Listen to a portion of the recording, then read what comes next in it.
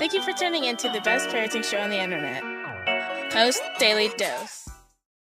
Hey, good evening, Facebook family. Welcome to another episode of Post Daily Dose. With me, your trusted parenting advisor, faithful guidance servant on the healing journey. What's my name? Big Papa Brian Post. So, today is day 3 in our Foster Parent Awareness series, and tonight's topic is trauma is a sensory experience. But before I go into that, I just want to mention, send prayers, thoughts, positive vibes to all the families in Colorado affected by the school shooting.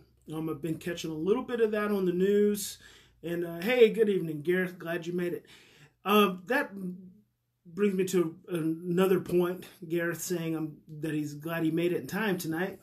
You guys, on your Facebook page, and maybe it's on the Post Institute Facebook page, up in the corner to the right, there's 3 little dots. You click on them, you can turn on notifications for Post Institute. So anytime I come on live, you'll get a notification on your phone. And then instead of having to guess, because I know sometimes my times vary when I'm on, you'll get a notification of when I'm on, and then that takes all the guesswork out of it. I've got notifications for all the people I follow that I enjoy listening to. So maybe that's helpful for some of you. So I was just saying that, good evening, Kirsten from the Netherlands. I was just saying that I've been following these school shootings just a little bit. I don't watch a lot of news, so this is one of the things that I find particularly interesting. Everything else today, I think that I've heard has been about Donald Trump and his finances and whatever. But this particularly, obviously is a significantly tragic event. 9 students killed. 1 student trying to protect all the other students was killed. And so there's a lot of media about these 2 young heroes that kind of helped save the day. But there hasn't been a lot yet that's come out about these two individuals. And I feel like time and time again, when these kind of tragedies happen with young people, we're going to end up hearing the same thing. These 2 people were probably the victims of being bullied. And we have yet to really step up. And I mean, let me tell you, it's kind of like tornadoes in Moore, Oklahoma, which is where I live. So 1 mile from here is Tornado Alley. Several years ago, there's a really bad tornado that destroyed a school. And thank God, I don't think any children were killed, but they didn't have tornado shelter for these kids. And so it's like Colorado, I mean, you keep these terrible tragedies keep happening. What is the plan of action? What is the plan of prevention? Who's going to start listening to these children who are feeling so helpless that they have nowhere to turn except towards these violent expressions? And that's all it is. You guys have heard me talk about before the 3 emotional pathways: attitudes, feelings, and behaviors. Well, when a child has no other outlet for expression, they can't express their attitudes, they can't express their feelings, and they come down to the behaviors. There's only 2 outlets, anger and depression, and it's got to come through behavior. And that is a byproduct of not feeling listened to, not feeling heard. And so we have to ask ourselves as a nation, not just Colorado, but, we have Columbine. I think there's just the anniversary of Columbine was just yesterday. And then Florida last year but then again, I keep getting notes from parents and questions from parents and comments from parents about their kids getting bullied in school or not feeling safe in school. It's like, when are we going to do something different here instead of continue to allow these situations to unravel into tragedy? And it's just a really sad thing, because now you've got, a community of children who will be traumatized for a long time. They'll have huge amounts of anxiety when it comes to going to school. And I don't even begin to know how we're wrapping our brain around, hey, Tracy, how we're wrapping our brains around these kinds of tragedies and what we're doing to learn from them. I mean, these are bad things. If you can't learn from something this tragic, man, you talk about being dense. And I'm all for, like, in the home with parents, messing up with their kids so we can learn from it. But Jesus, we've got to do something different. All kids deserve to feel safe. And even the kids who are doing the bullying, they're doing the bullying because somewhere within them, somewhere within their families, within their relationships, they do not feel safe. These children do not feel secure, and they are most likely being bullied themselves on some kind of emotional level. There's something missing in these children's lives that lead them to treat other children this way.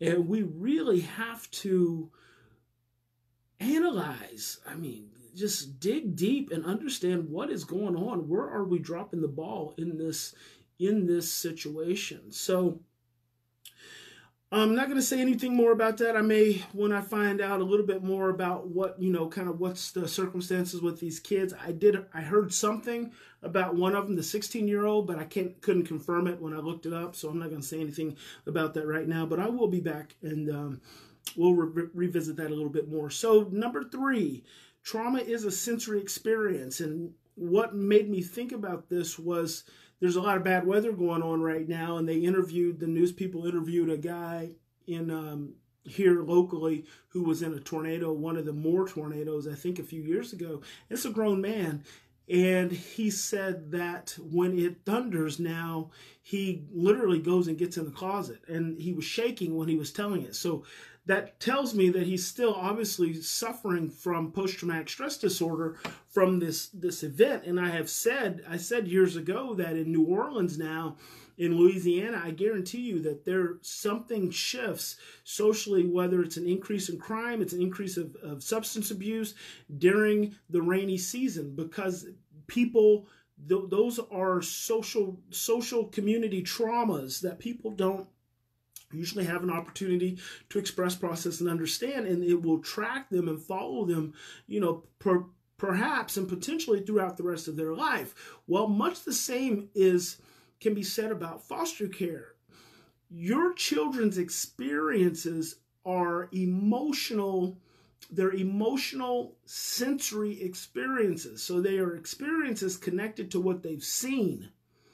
They are experiences connected to what they've heard, how they've been touched, what they have tasted or have not tasted, temperatures involved in their immediate surroundings, what they have smelled, the movement and the lack of movement, the confinement, whatever that has been, the digestion connected to the foods they've eaten and the foods they've eaten in the relationship to the lives that they've lived. So the trauma, the essence of trauma is that it is a sensory experience, therefore it's an emotional experience.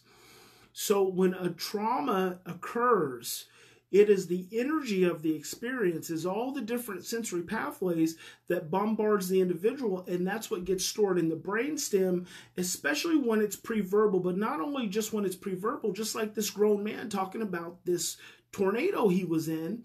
And now when it thunders, see, he hears the thunder, he sees the sky, he sees it gets dark, and it opens up his brainstem, which is connected to those memories. Now, obviously, he still has not worked through this. This is a grown man. So imagine for a child who, at the very least, and I don't say it to discount the experience at all, but at the very least, let's just say they were relinquished upon birth into adoption or into foster care. Of course, like I said last night, then you still have the whole first 9 months of their life, which have an impact. But what I want you to understand is that for the majority of your children, the reason they have such a hard time putting words to their traumas is because they are sensory experiences. They are not just cognitive experiences. It's not like someone read something traumatic to them out of a book. These are experiences that they have lived that have impacted their whole bodies, impacted their whole systems. And so it's just so important to remember that 98% of the time, their trauma that they have gone through is unconscious. It is nonverbal. They are not aware of it. They do not have words to put to it. And so it will surface through their behavior, and they won't be able to make sense out of it. So if you try to get them to make sense out of it, 9 times out of 10, you're just going to be creating more stress and more anxiety by trying to get them to talk about something that they don't really have words. And here's the thing. The behavior is the expression of the trauma.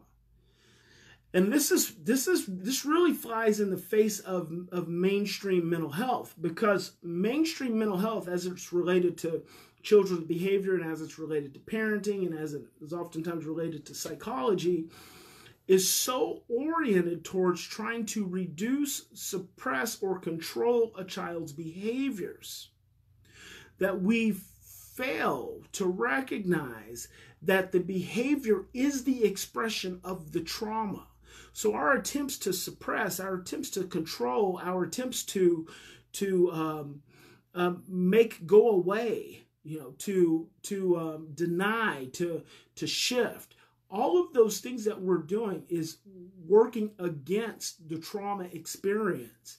It is not until you have the ability to slow down and be present and show up in the presence of that behavior that then you have an opportunity in that moment, in that energy exchange, that vibration exchange with that child, to create a new experience for their brain to store in the presence of that trauma experience. Your ability to slow down, your ability to breathe and not get overwhelmed, and I'm talking about us as parents, our ability to breathe and not get overwhelmed in the presence of that intense vibration arising from that child's trauma experience, our ability to stay present in the face of that is what allows us to create a different vibration, a different imprint when the trauma is showing up. Because see, when the trauma is showing up, it then creates an expectation. It creates an expectation. Yes, you're right, Teresa. Control does not bring about healing or change. When the trauma is showing up, it creates an expectation for trauma. So when the trauma is showing up, the expectation for the individual who is living the traumatic experience is that the bad thing is going to happen again. See, there's no framework. Remember, stress causes confusion, distorted thinking, suppresses a short-term memory. So there's no framework for anything safe. There's no framework for anything logical, anything rational. My home does not matter anymore. My office does not matter anymore. My mother does not matter anymore. My best friend does not matter anymore in the face of the trauma, in the face of the stress, because what is anticipated is a re-experiencing of the event. You are reliving the event. So there is no cognitive rational framework that exists in that moment. So when we, as the parents, are encountering our children's behavior, which is the manifestation of their trauma, and we approach that in a negative way, in a controlling way, in a fearful way, in a stressful way, then what we actually are doing on the same continuum is reinforcing the trauma. This is why children don't get better. They only grow older. See, this is why children stay stuck for years and years and years and years, because so oftentimes what we are doing in the face of their trauma manifested behaviors is reinforcing them unconsciously. We're not doing this intentionally. We're doing it unconsciously because we get scared and stressed. And when you get scared and stressed, you send a contrary and similar negative and fearful vibration back to a negative, to a fearfully and negatively vibrating trauma brain. So the trauma brain gets fed from our stress brain. Even if you're not dropping into your trauma, you're still dropping into a level of stress that's reinforcing your child's trauma brain. So remember, being triggered in your trauma, your child being triggered in their trauma can occur through any of their sensory pathways. And when it does, they will not be able to make sense of it. Oftentimes, the single best thing you can do is stop talking to them. Stop using your words. Now, we say it back and forth to adults all the time. Don't tell me to calm down, because it's the last thing I'm going to do is calm down when you're telling me to calm down, right? But we're all the time trying to tell our children to calm down, when in fact, the first thing we've got to do is just take a deep breath and slow ourselves down. Focus on calming yourself down, getting quiet and watching, observing. Say to your child, I hear you. I see you. I don't know what you're trying to tell me right now, but I know you're trying to tell me something. You feel really stressed out, and I'm feeling really stressed out. But that's all. All I'm doing is reflecting. I'm reflecting to them that I'm connected with where they're connected. So I'm being present. So that's it. Number 3, trauma is a sensory experience. It is not an experience that makes sense. I'm tapping my left hemisphere, my emotional brain, my rational brain. So remember, in any given situation, we always have 2 choices.